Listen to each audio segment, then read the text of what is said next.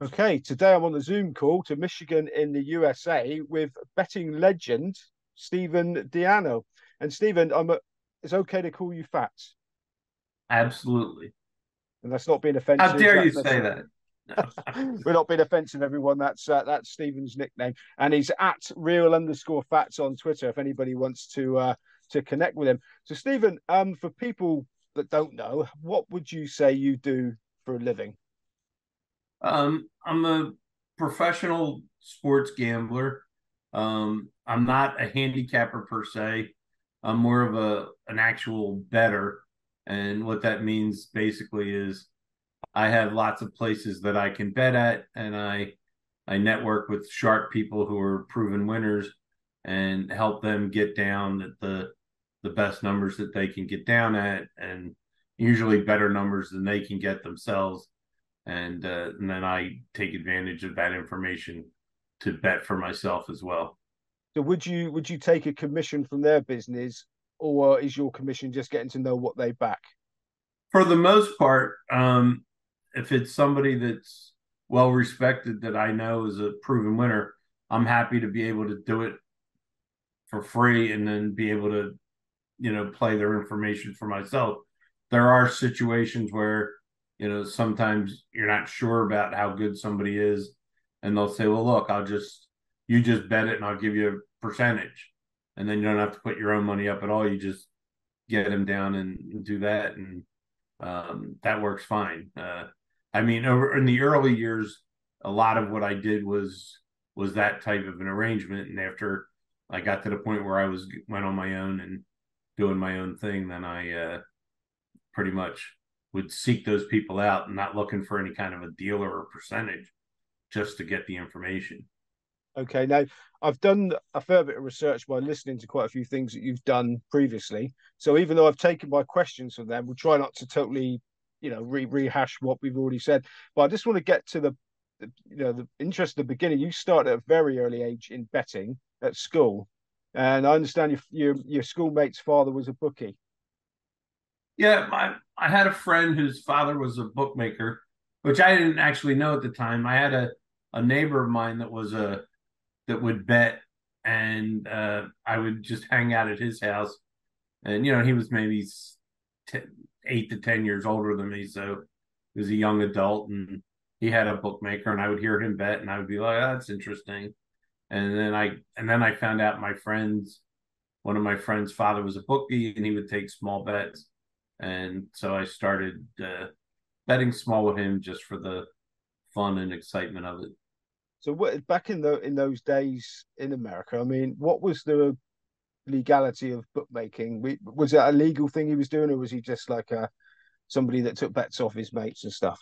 Well, no, he was a legitimate illegal bookmaker, just like pretty much any you know private bookmaker was. But he wasn't somebody who was going to be on anybody's radar. He was more of a local mom and pop guy versus a guy who's got people calling him from all over the country and stuff like that.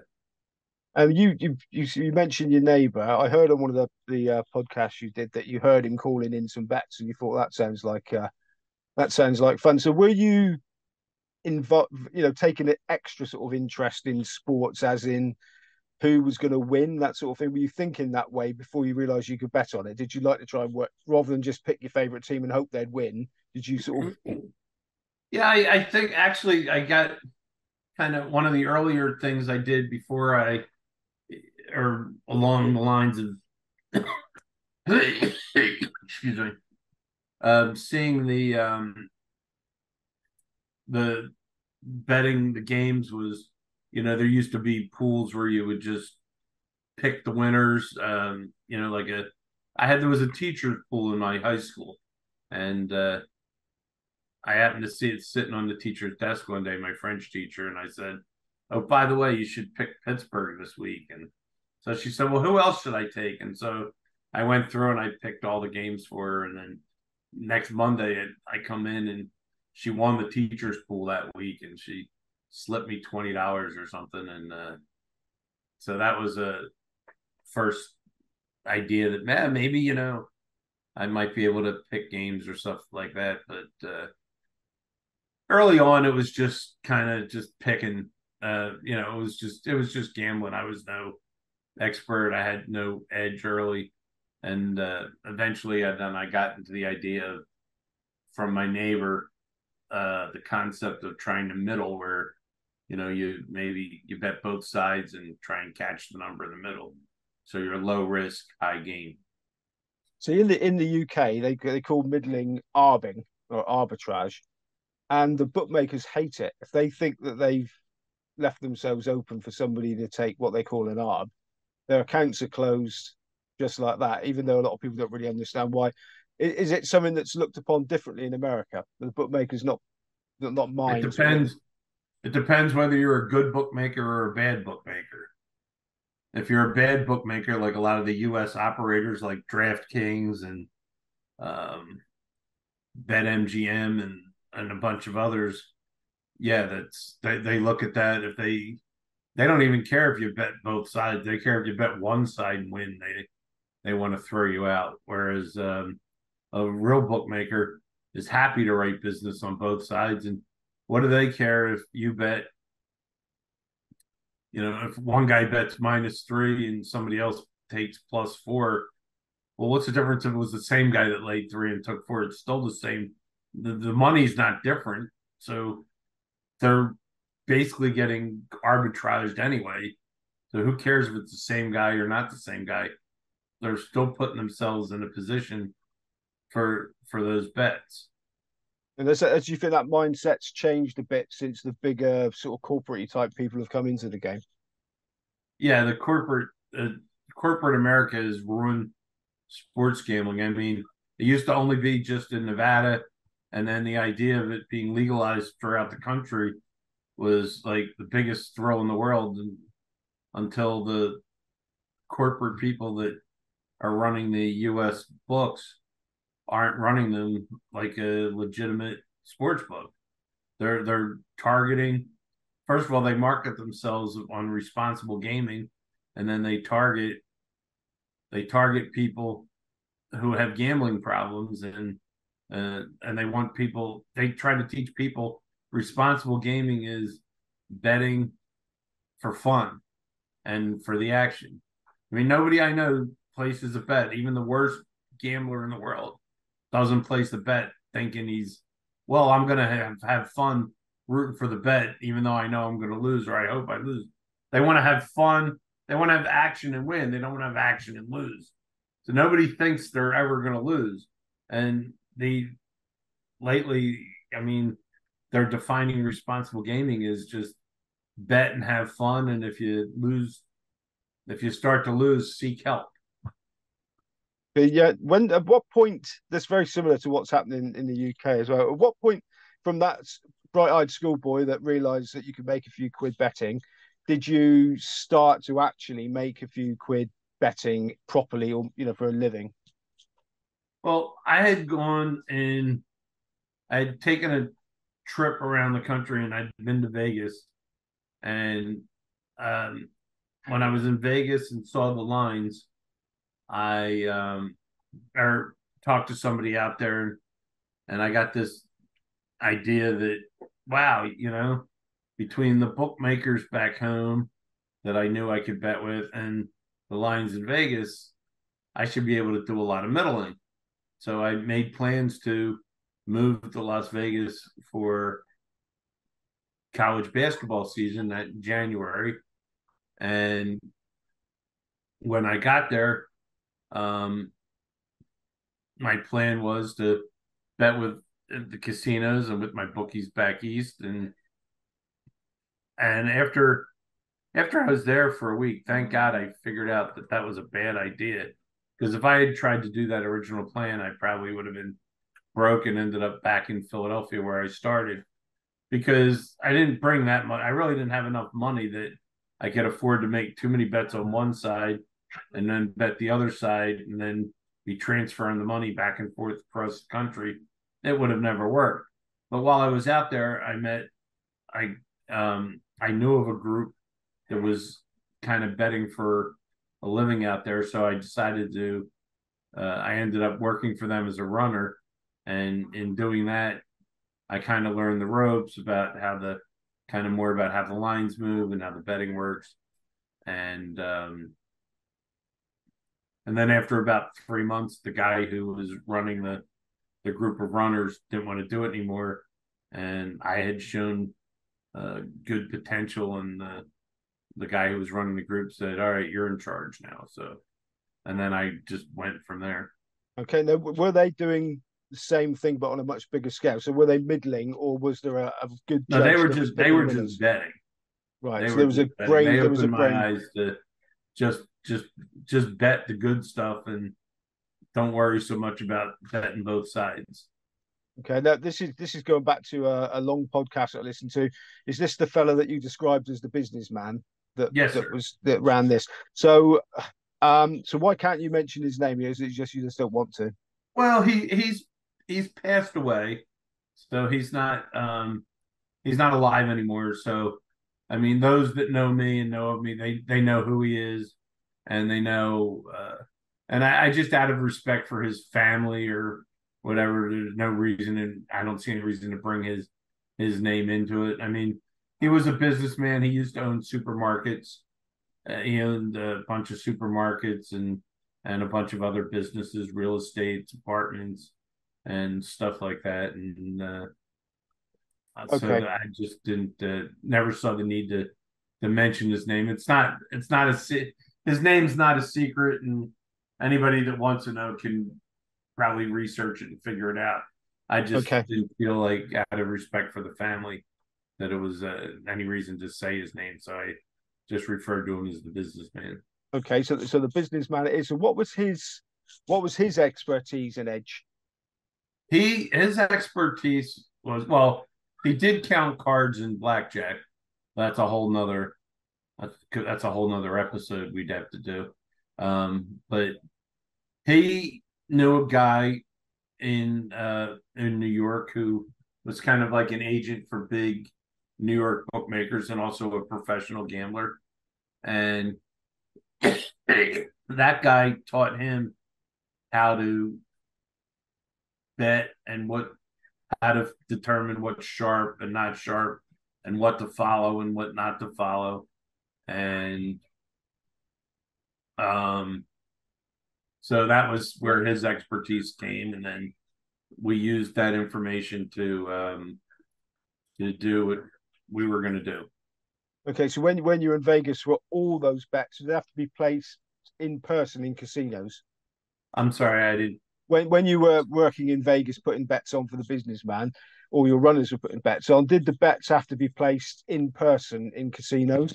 Yes, we would be in the casinos, and he'd had an office back east, and we would have an 800 number. And we just pick up a payphone and call the 800 number, and generally we would each runner would be at a different casino, and we would just call in the lines at that casino, and then there would be somebody there that would keep track of our lines. And then every time a line changed, we would call up and give them the line change. And then if they wanted to bet something, they would find a way to call us back, or they would tell us when we called in a change. They would say, "Go bet such and such," and then we would bet it and then call in the place, call in the bets. And how big an operation was this? How many people would you have been in charge of sending off to have these bets? The we would have anywhere from 3 to 5 runners at the most. Usually we would have 2 or 3, and then what the businessman used to do is, because he had a couple guys that worked in the supermarket that were, they like gambling and the sports betting, and what he would do is he would, if they would work a good solid week, like put in a good 60-hour week in the supermarket, he'd stick them on a plane Friday afternoon, fly them out to Vegas, and then they would get to Vegas, and then they'd be all mine for like 48 hours. And I would run them all over town all day and all night. And then they would fly back Sunday and go right to work at the supermarket. So they would, but they would love it to come out to Vegas for 2 days I don't know when they ever slept because I kept them pretty busy. And, and I used to call them, excuse me, we used to call them the weekend warriors.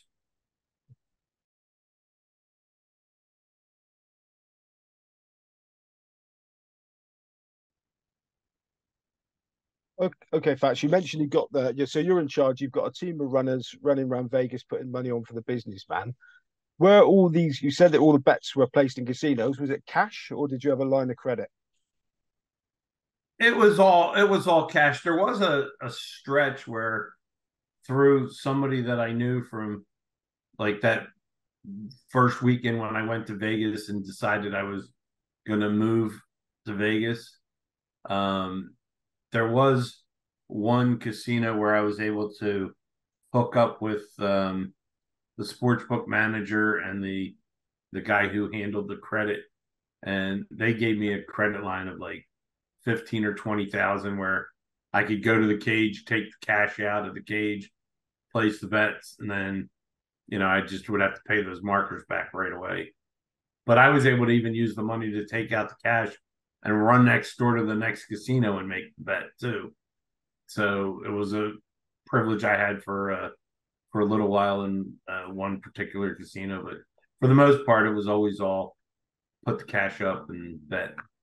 So the other gamble, apart from the teams that you were backing winning, was that the runners were trustworthy. I understand the businessman had a unique sort of attitude towards runners that stole off of him. Well, I had a very good track record over the years as far as people stealing, and that was because unlike most crews that had runners, they would give the guy a bankroll, he would make the bets, and they would check a figure every day. Whereas I would meet my runners on a daily basis, give them their bankroll in the morning. They would go off to the casino, make their bets, and then I would collect them and cash them out every day, and then just give them a fresh bank to start each day. So they didn't have the temptation of, if they wanted to play blackjack at 3 o'clock in the morning, they had to use their own money. They didn't have my money to do it. So I had um, a lot of success keeping guys from doing that. But there was a few guys that I gave a little more of a leash to, and those were guys that came originally, were sent out to work, to move to Vegas and work from the businessman or through somebody that we knew well. So a lot of times, I would put a little more trust in those guys. But what would happen is if we had a guy that did something like that, what the businessman would do is he would send that would we'd have to ask the guy to go back to Vegas or go back to Philadelphia, and he would work in the supermarket and pay it off. And after he, proved himself and paid it off, then he would work his way back into the sports betting business again. You told a story on one of the things I listened to about a guy that said he spent it all on drugs and then said it was your fault for giving me the money, the businessman. That's a guy.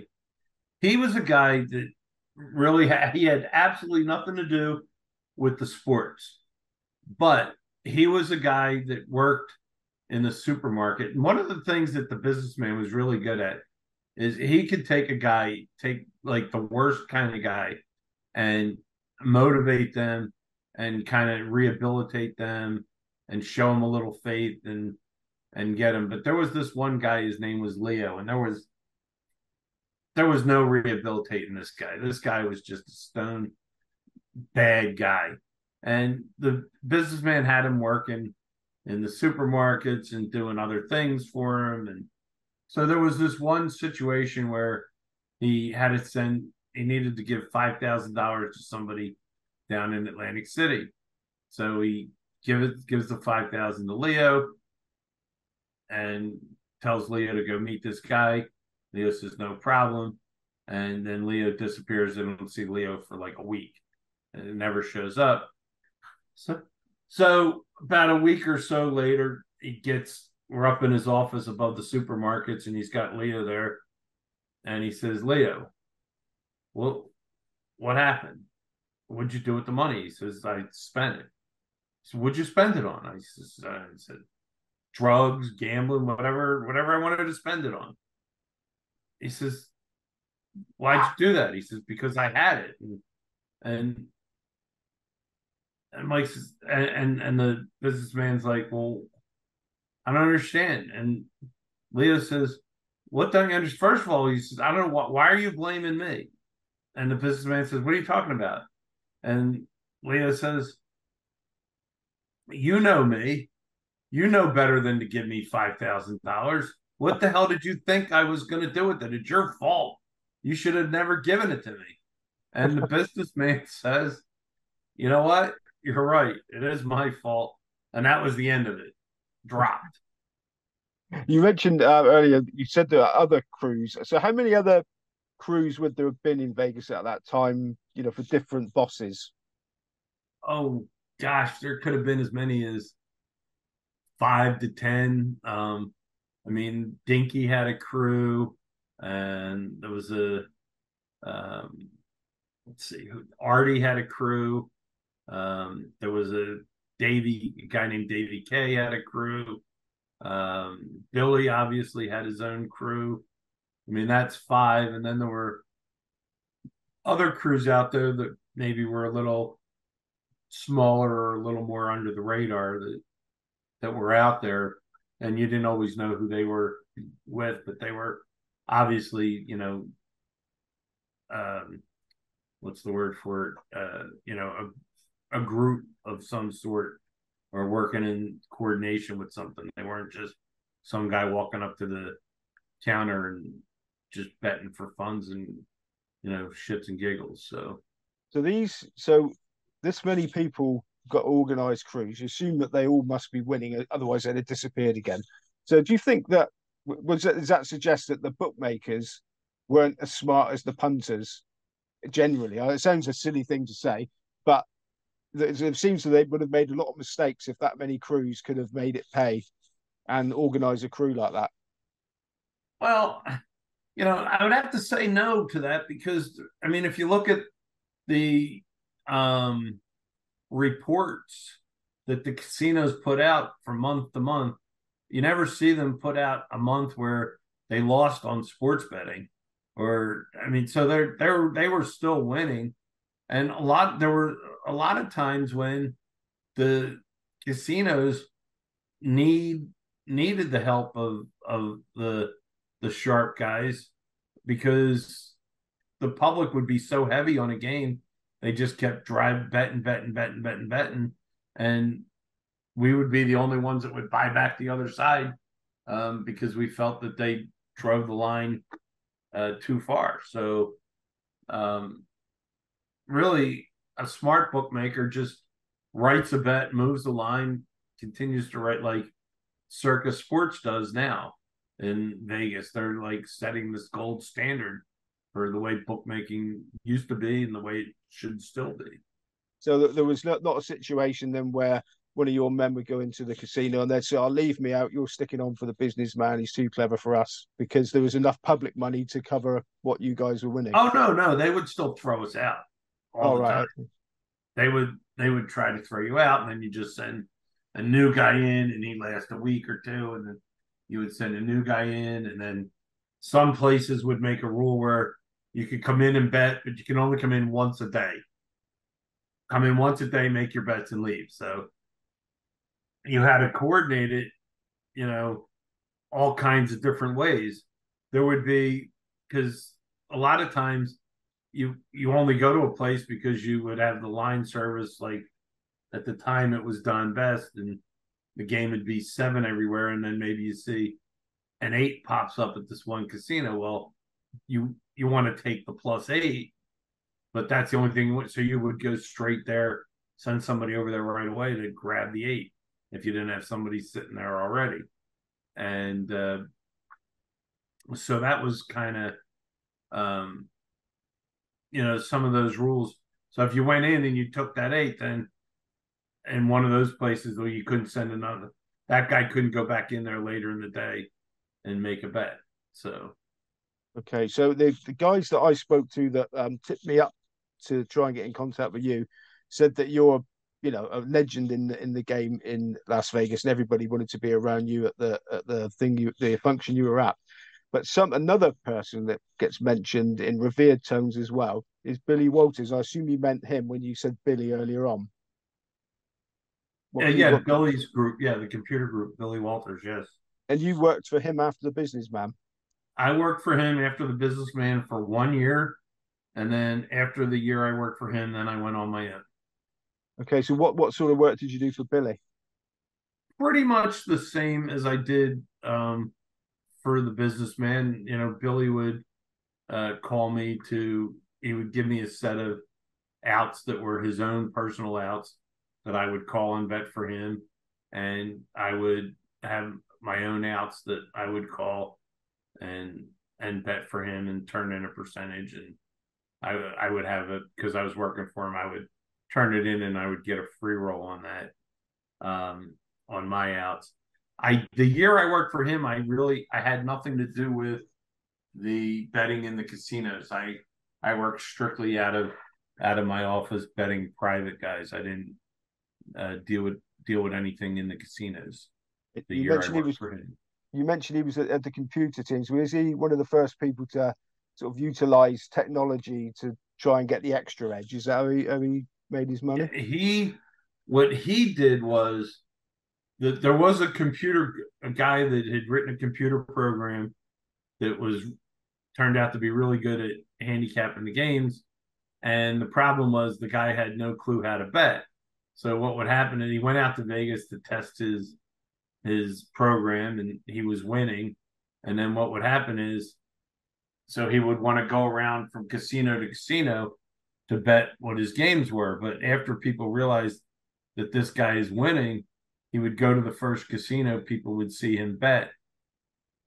And then by the time he went to the second casino, somebody would have called ahead and already bet in all his games. As soon as he would bet the first casino, his games would start moving in all the other casinos because people would call ahead. And so he didn't know how to deal with that.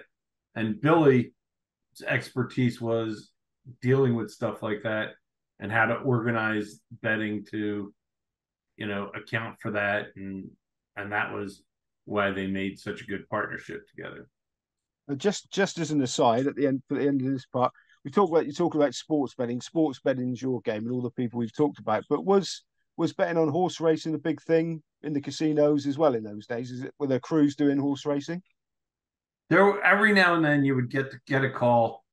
Oh, you got to bet so and so in the fourth at such and such, and I used to hate it when I would get that call because first of all, you would go into the casino and because it was a quote hot horse, what would happen is that if one or two people go in, like let's say the horse is listed as like 10-1 on the morning line, and somebody goes in and says, "All right, I want to bet this horse," and then 10 minutes later, another guy comes in and singles out that horse, and you got a whole card, and everybody comes in and wants to bet the third horse in the fourth race, and everybody wants to bet it. Then the casinos be like, "No, no, no, no, we don't want any more of this," because they were booking the action themselves. They weren't putting the money into the pari-mutuel pool.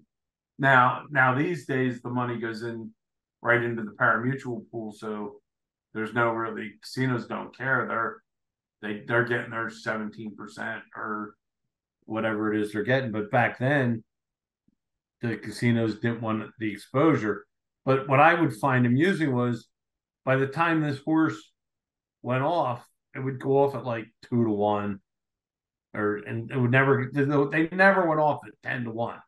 They would always, by the time it got around the post time, the horse would go off at 2-1, and then it never would win. So I just used to dread getting those phone calls because people would be like, "Oh, you got to bet this horse." And I'd be like, "Yeah, okay." I just couldn't deal with it. Something.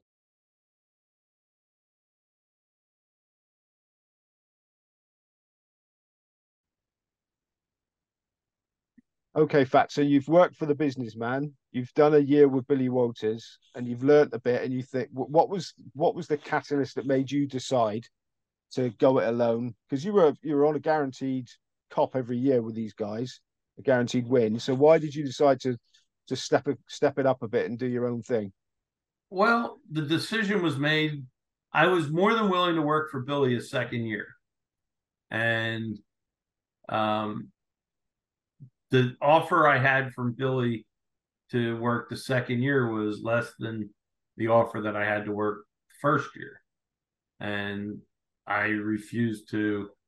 Um, I said I'm not going to do it if you're going to pay me if I'm going to make less than I made the year before. So I just said I'll just go on my own and take my chances. And was this you picking your own selections and doing all the work, or did you have a team that you would sort of discuss No, things no. with? When I was working for Billy, he would call and I would bet what he wanted to bet. Yeah, but But when you went on your own, well, where when I where went on my own, what I did was over the years I had relationships with I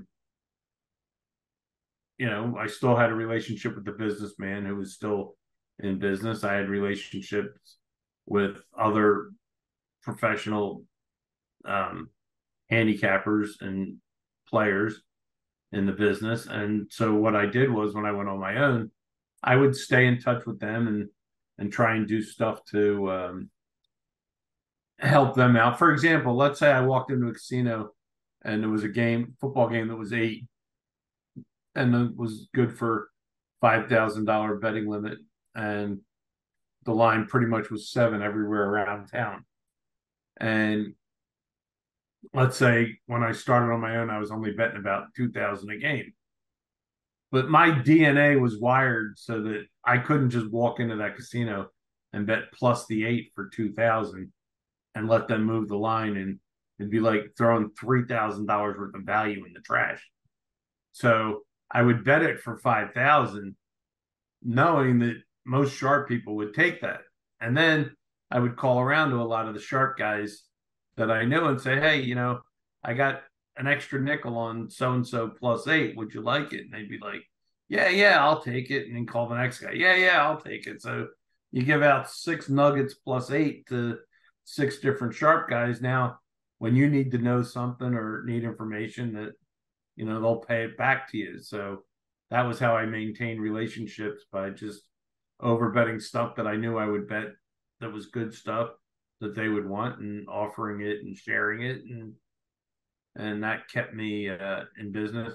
Also, I have to confess that the the guy who was in charge of the runners for Billy Walters, um, the way they worked was they had these alphanumeric pagers.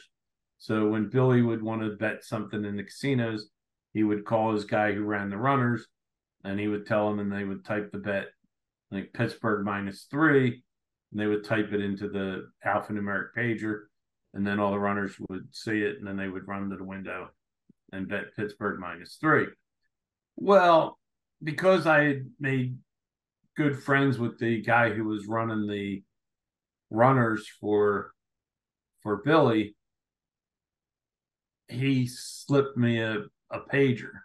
So I also always had the information of knowing what Billy was betting in the casinos when he was betting it, which was usually a good 3 or 4, 5 minutes sometimes before, he might bet all the casinos on the screen and stuff like that. So that was key information that I had in my pocket that I kept very close to the vest, and was very helpful.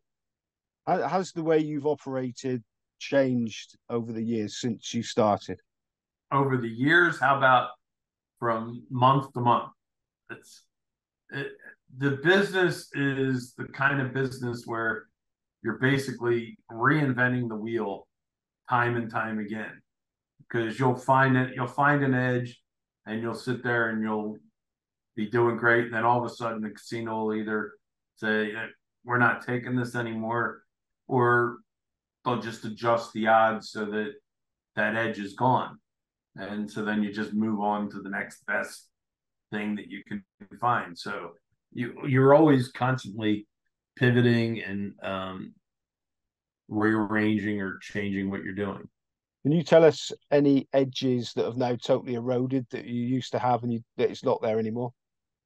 There was a when I moved to Michigan, there was I believe it was at WinBet. They had they had a thing where you could bet the winner of the in NBA, the winner of the first half wins the game, winner of the first half loses the game. There was like 9 combinations. And I charted out like from the beginning of the year on it and looked at what the percentages were. And the percentages were too high, what they were paying on certain combinations on certain games of certain point spreads. Like I charted out for games that were like pick to 4 and then like 4 to 8 and then 8 points or higher. And then I would chart it out all the combinations and the odds that they were given in on certain spreads were too high for what was occurring. And so I would just play those regularly, and I was doing well with them, and then they eventually one day they just adjusted them, and that was the end of that. Now, I've read a quote from you, and it's probably the one that you keep finding when you Google your name. You can't make a good bet, a better bet by making a bad bet. Can you explain to us what you mean by that? Sure. In other words, a good bet is a bet where you're going to basically beat the closing line and have value. A bad bet is basically a bet you make at a number where you could bet it anywhere all you want, and it's still going to be out there. So, for example, let's say you take plus um, +6 on a game, and now the line goes uh, to 4. Okay, some people say, "Oh, well, great, you took 6, now you can lay 4, and you've got a 2 point middle." Well, you really don't have a 2 point middle because what you have is you have a good bet, the +6, and you have a bad bet, the -4, because the -4 is everywhere. So you can't make the +6, which is a good bet, a better bet by making the bad bet -4. Now, if you laid 3 when the game was 4 everywhere, that's different. But if you're just, in other words, if you're buying a bet back to place a middle and your buyback bet is at a number that's pretty much painted out there, you're making a bad bet and you're devaluing your original bet. You'd be better off just going in with the original bet. Okay, changing the subject here slightly. It's quite a hairy business. Well, it has been quite a hairy business being a professional gambler in America because there's a bit of a grey area between being a professional gambler and being a bookmaker. You in 2014, you could have gone to jail, accused of being a bookmaker. How realistically did you think you actually were? How near did it get to actually going to jail? Well, it's funny you should bring that up. The well, first of all, I've always been a professional bettor. I've never been a bookmaker, and I tried to make that very clear to the district attorney in New York in the case. And I even I went into, I had set up a meeting with the district attorney and my lawyers, and they had all the DAs there and the investigators there, and had a conference, and they were trying to get me to they want to know if I would become a witness for them. And I said, I'll tell you what, I'll do you one better. I said, I'll tell you everything you want to know, and you don't even have to pay me to be a witness or give me any deal to be a witness. I'll just tell you the truth because they were really after their target was Spanky, and they were trying to get him for being a bookmaker and all that. And I know Spanky, he's just a bettor. It's all he does is bet. And so I said, look, I'll tell you anything you want to know about Spanky, and I'll be happy to take the stand and testify to it. And so I explained to them, that how he's just a bettor and that he's not a bookmaker. And they told me that they can't allow me to. This is the district attorney said to me, we can't put you on the stand as a witness if you don't understand what our truth is. And so basically, even though they didn't understand, they're telling me I don't understand. I'm in the business. They're telling me I don't understand what the truth is. So if I don't testify to what they think the truth is, then they can't put me on the stand, which is ridiculous. Now, as far as my case was concerned, they had referred to me as a bookmaker in their press release when the case first broke. And I was very upset about that. And I said, look, I'm not making any deal or whatever deal we make, you're going to have to retract what you said in that press release. And I really didn't want to make a deal at all until they finally made me the following offer after I held out for about 2 years. And they offered me a 6th-degree misdemeanor in which I had to allocate that at some point during their investigation, I committed some crime unspecified. And that was the allocution. Now, to my recollection, during the course of their investigation, I did go over the speed limit one time. So that's basically what I allocated to. Now, in addition to that plea, they had to provide me with a letter. And here's the letter I'm going to read you the letter that they provided for me, because this is a rare piece of literature. It says, on October 26th, Steven Diano was arrested and charged with money laundering and enterprise corruption under this Queens County indictment. These felony charges have been dismissed against Mr. Diano. Additionally, in our initial press release, we referred to Mr. Diano as a bookmaker. As the investigation unfolded, it was determined that Mr. Diano is not a bookmaker, nor did he act as such within the scope of our investigation. Furthermore, it is the position of this office that Mr. Diano conducts himself legally as a professional gambler, and our office has resolved his case with every intention that he be allowed to re-engage in that profession. There is nothing in our records that would lead us to believe Mr. Diano would pose any further risk should he be allowed to resume his betting activities. Please contact us if you have any concerns. New York, Queens County District Attorney. Nobody ever got one of those from a district attorney in a gambling case, but I held out for it and I got it, and that's one of my pride and joys of that case. You fought the law and you won. Finally, Fats, America's opening up, bookmakers being legalized in places that they never were. Has that made it easier or harder in the USA for people who make their living betting? Repeat that. America seems to be opening up. There's a lot of states legalizing gambling. Bookmakers are going to be able to operate there legally where they weren't before. Has that made life easier or harder for people like you that make their living gambling?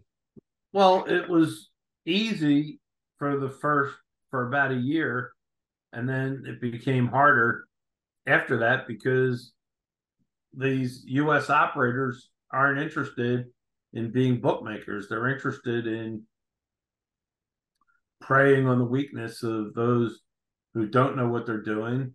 They're interested in educating people into betting irresponsibly under the guise of supporting responsible gaming. And what they're really doing is they're taking anybody who has any kind of a propensity to win, is they're forcing them back into the offshore market. I mean, every professional gambler that I know was thrilled to death that we were going to be able to bet with U.S. operators in the U.S., but nobody ever dreamed that they were going to be the same as, you know, these places that don't let you bet. It's just ridiculous. Is there And that's a fight that I'm fighting constantly on Twitter. Every time they tweet about it, responsible gaming, I have a response for them. I'm very much on top of that. And is there a one word answer for it? Is there a future for guys like you for the next sort of 10 years, professional Well, gambling? yeah, there's a future. There's still the offshore market. I mean, as much as they refer to these places as illegal, my understanding of the law is it's still not illegal to place the bets. It's illegal for the bookmakers to book the bets. So, I mean, I know of no case in the United States where a person was charged with placing a bet with an offshore or illegal, quote, illegal operator. They've attempted to attack the operators, but there's no evidence of that I've seen of anybody being charged with placing the bets as a player.